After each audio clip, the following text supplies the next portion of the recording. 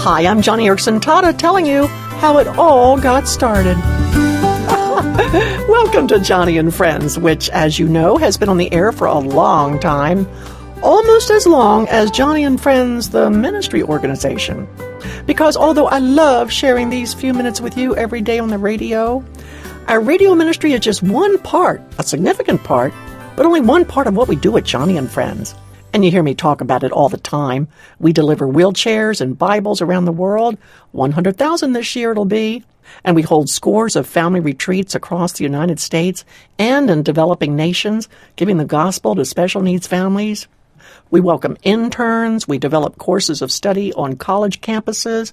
We respond to countless requests for help from people with disabilities who need hope. And we've been doing it all for 35 years. How did it all get started? Well, it's quite a story. When I was a struggling mouth artist in the early 70s in Baltimore, a local television station highlighted my artwork. Well, the NBC studios in New York saw that TV story, and before I knew it, I was on the Today Show with Barbara Walters. A Christian publisher happened to watch my interview with Barbara Walters that morning, and they wrote to ask if I would put my story in a book, which I did, and the Johnny book was published in 1976. From there, Mrs. Graham read the book and showed it to her husband, Billy.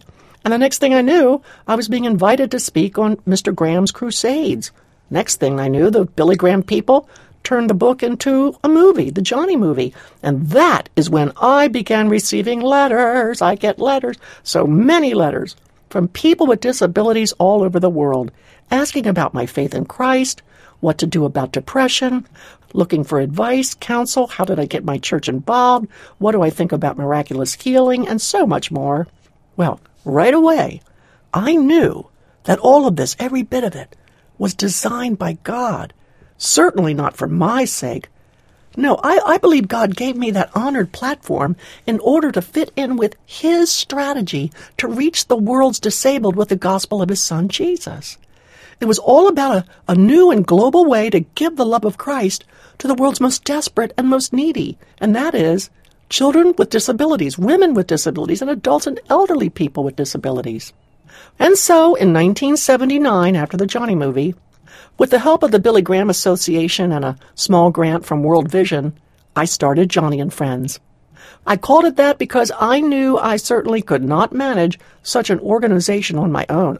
No, I needed friends. From the very beginning, our ministry was all about serving special needs families in the name of Jesus.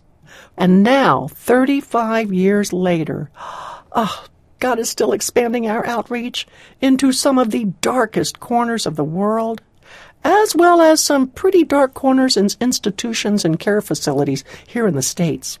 We are all about training and energizing the church to carry the gospel banner to special needs families in their communities. And I so love, all of us at the ministry love doing it. The guiding principle from the Word of God for us has always been Luke chapter 14, where Jesus tells us to go out, find the disabled, and bring them in so that His Father's house will be full.